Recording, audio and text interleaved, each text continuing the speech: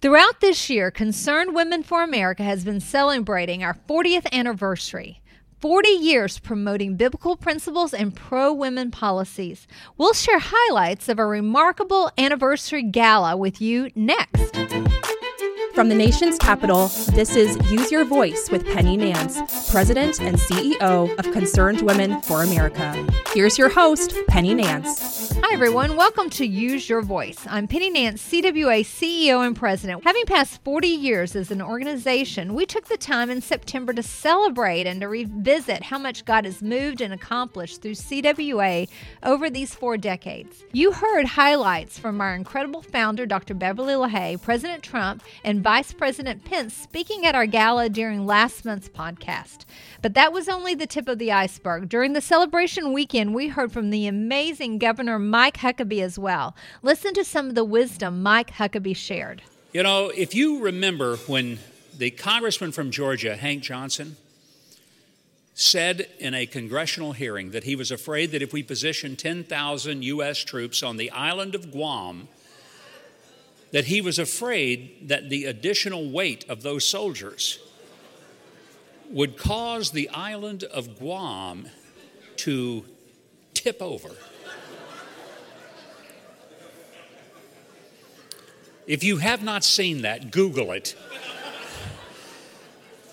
I'm serious. It's got to be one of the greatest videos I've ever seen in my life. The only thing that was more magnificent than just laughing out loud at a guy who honestly thought that if you put 10,000 military personnel on one side of an island, the island might tip over, was the extraordinary calm of the admiral who was sitting there, who, having been asked the question, was he worried that the island would tip over, kept a straight face and said, "No, Congressman, we don't think that will happen." Now, having said that, I am concerned that if we do not put our shoulders to the wheel over the next 14 months, we could see something far worse than the island of Guam tipping over. There's a lot at stake. Every 4 years, here's what we say: this is the most important election of our lifetime. I see my good friend Ralph Reed down here. Ralph, haven't we said that every 4 years for as long as we've been working in politics? Yes, we have. And frankly, it's pretty much been true. But it's more true than it's ever been. And I say that with all seriousness. And the reason is because while in the past there were Democrats and Republicans and they would disagree and have their debates and arguments, we've never seen a time when one of the major political parties has completely abandoned everything that they once embraced. Would John F. Kennedy recognize the Democratic Party today? I'm pretty sure he wouldn't be a part of it, because he actually believed in economic freedom. He believed in a strong national defense. He was not a communist. He thought communism was terrible and evil, and he wanted to fight it. Now we've got an entire party that wants to embrace the very tenets of socialism, the underpinning of communism. He wouldn't recognize that. He was pro-life. Can you imagine what he would think when he saw candidates for the presidency actually believing that it's not just that an abortion could be somehow justifiable, but that an abortion up to the moment of birth and even after birth would still be a decision that we would just allow a doctor and a lady to make?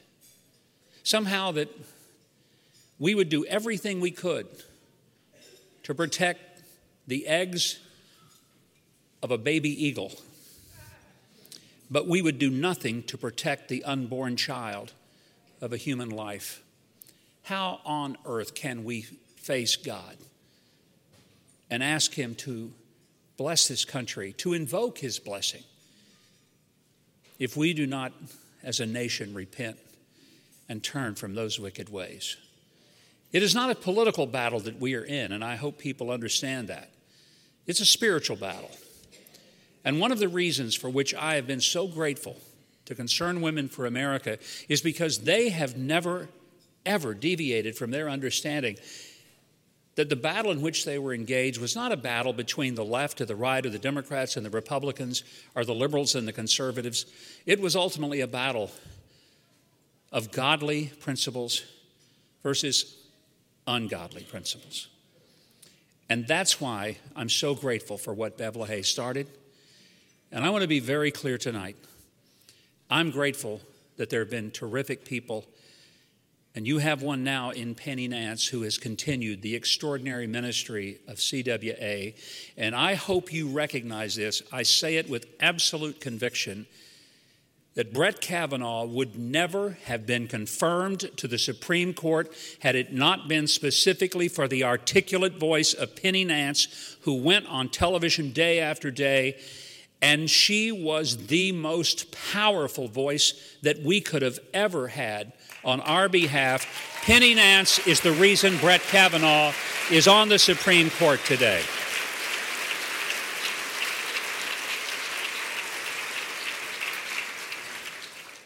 God has given her a magnificent gift to speak with power and conviction, yet with compassion.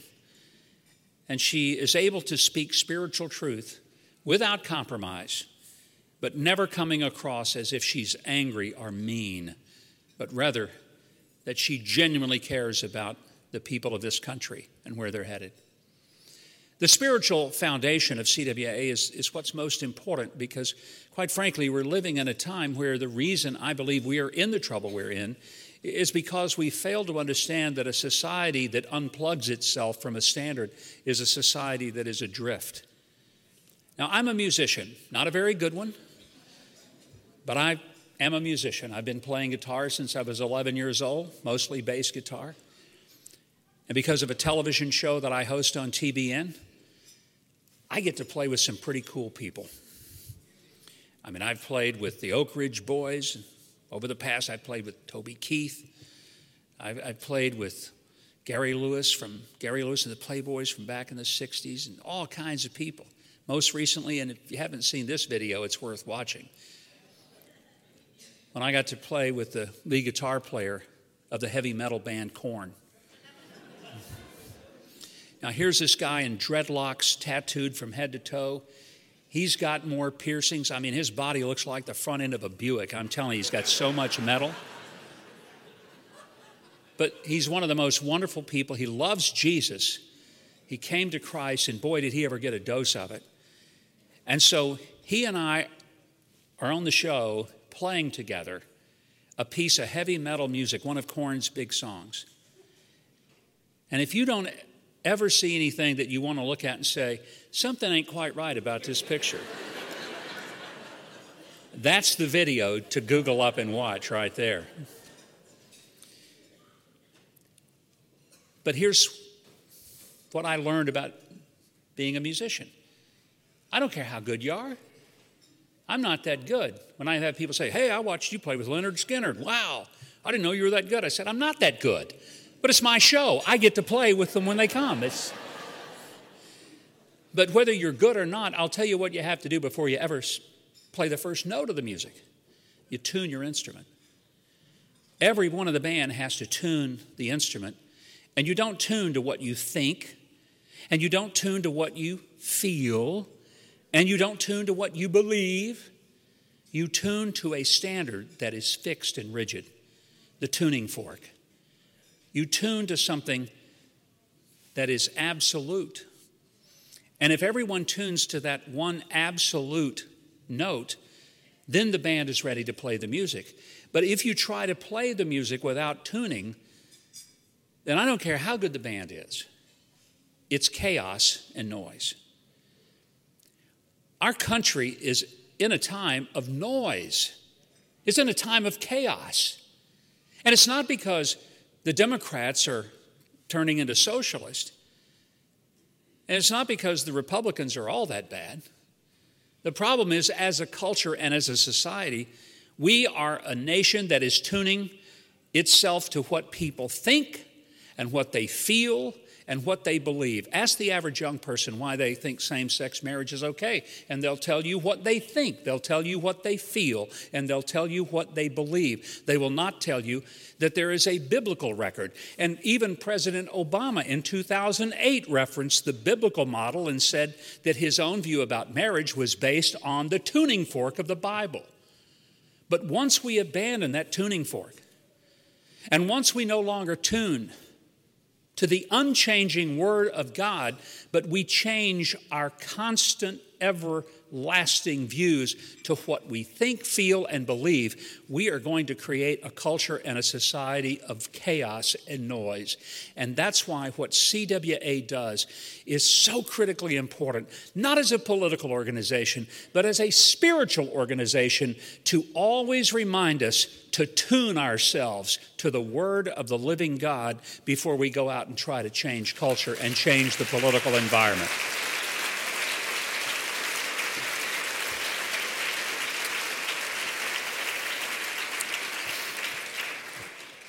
There's really nothing I can say tonight to add to the magnificent words that have already been spoken by our Vice President, by Senator Ernst, by Penny Nance, and by this lovely lady that we honored tonight, Dr. Bev LaHaye. But I will simply sum up and remind us all that we're in this together. But we're not in it so that we can advance what we think or what we feel or even what we believe. We must be in it to advance what the living God has said. And as we do that, then I believe we can invoke His blessing. And when we ask Him to give us the strength to stop the slaughter of unborn children, because it's the right thing to do and it's consistent with His Word, not just because it's repulsive, I believe He will hear us. And when we ask Him to help us explain to younger people why socialism is such a dead-end street and that the only way that any government has ever been able to have it is by murdering millions of its citizens who came to realize how totally unworkable it was.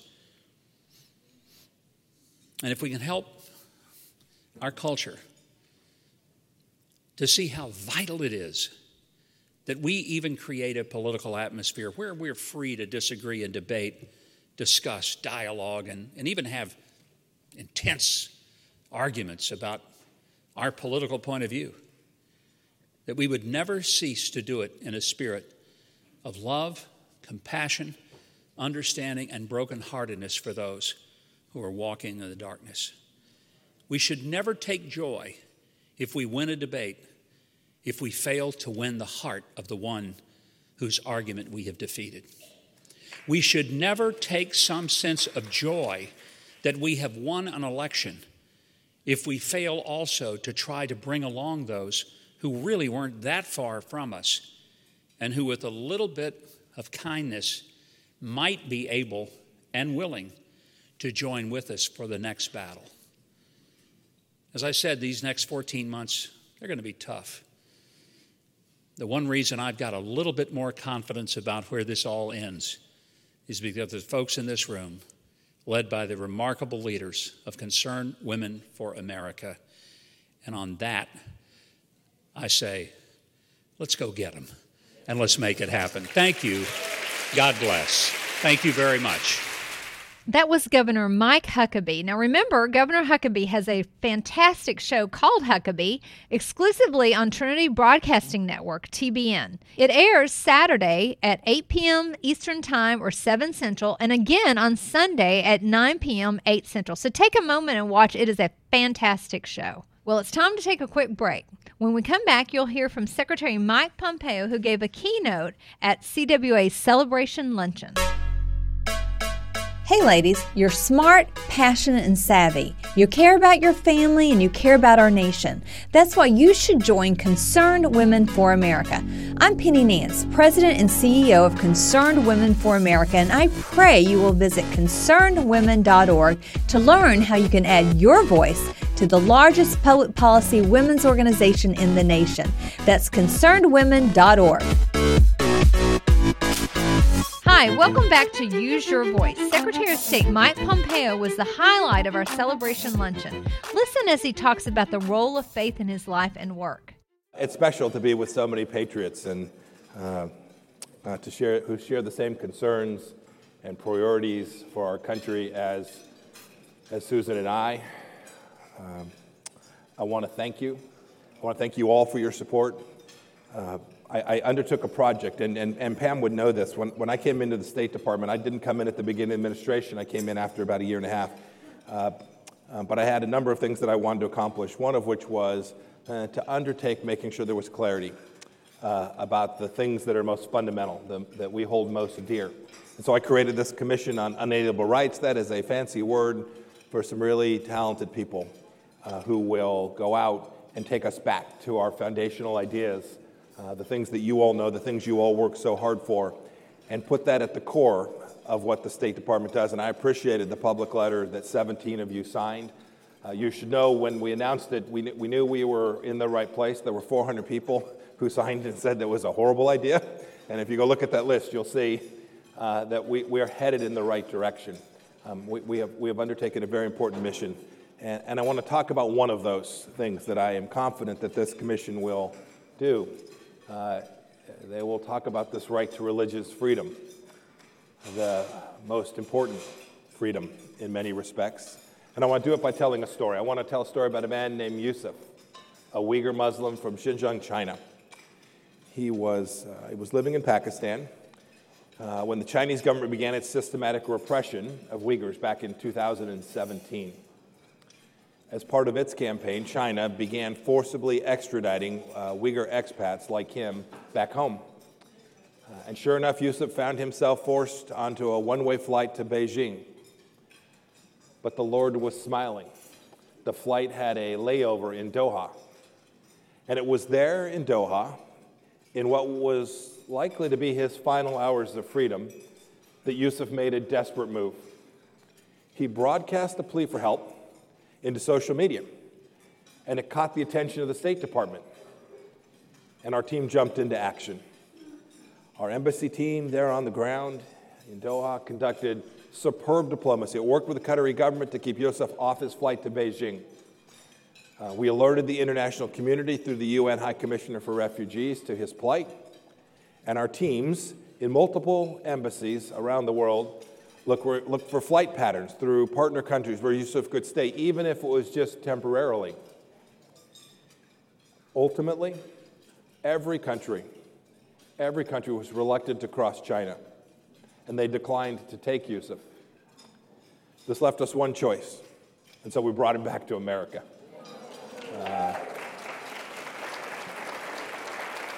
We were informed around that time that the patients inside of Doha had run out too. Yusuf would have been forced onto the very next flight to Beijing in just mere hours. So the team here in Washington and the team on the ground crammed what would have normally been a weeks-long vetting process for entry into America into just a handful of minutes. And as soon as we received permission from the Customs and Border Patrol, one of our diplomats, a young, talented diplomat who worked in the Office of International Freedom, used her own credit card to book him a seat on the very next flight.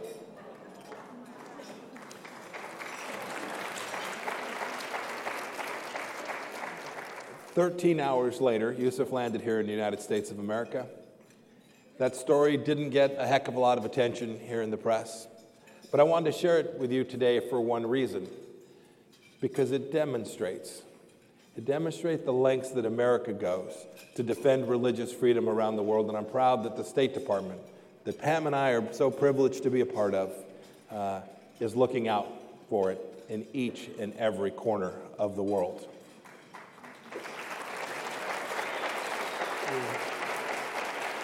You should ask yourself this. Ask yourself, what other country in the world would have done this much to help someone in this terrible situation?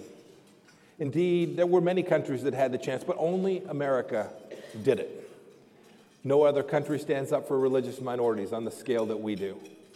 In fact, sadly, most other truly powerful nations, from China to Russia to Iran, are indeed perpetrators of religious oppression.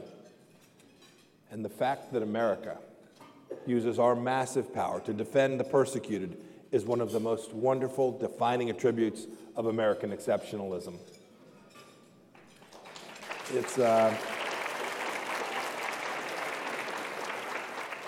It's not to say that sometimes we don't lose our way, and sometimes certain administrations haven't done all that they could have. Indeed, for years under the last administration, fighting for religious freedom was just an afterthought. But President Trump, our administration, recognized it as our country's first freedom. And it's found at the very top of the Bill of Rights, so we kind of got it right. And we believe that advancing it is in our foreign policy interest, whether it's popular or not. We've committed your money, $340 million to support Iraq's religious and ethnic minorities, including Christians. It's why I, as I travel the world, raise religious freedom all the time in conversations with foreign leaders. Sometimes it's welcome, sometimes less so. And it's why for the last 2 years, we've had this incredible response from the world. We've held ministerials to advance religious freedom. Countries, dozens and dozens of countries, come to the State Department. Some of you have been there. Some of you have attended these events. Our work on behalf of this first freedom couldn't come at a more crucial time in the world's history. Today, 83% of the world's population live in nations where religious freedom is either threatened or denied nearly entirely. And we know this here, but we take it for granted. When religious freedom is denied, a host of other freedoms are often denied alongside it. This is especially true for women and girls. We've seen this with the enslavement of Yazidi women by ISIS in the Middle East and with the assault and kidnapping of Nigerian girls by Boko Haram. Barbaric situations like these are why I need your help today. And I'm confident. I used to be an elected official, so there's always an ask.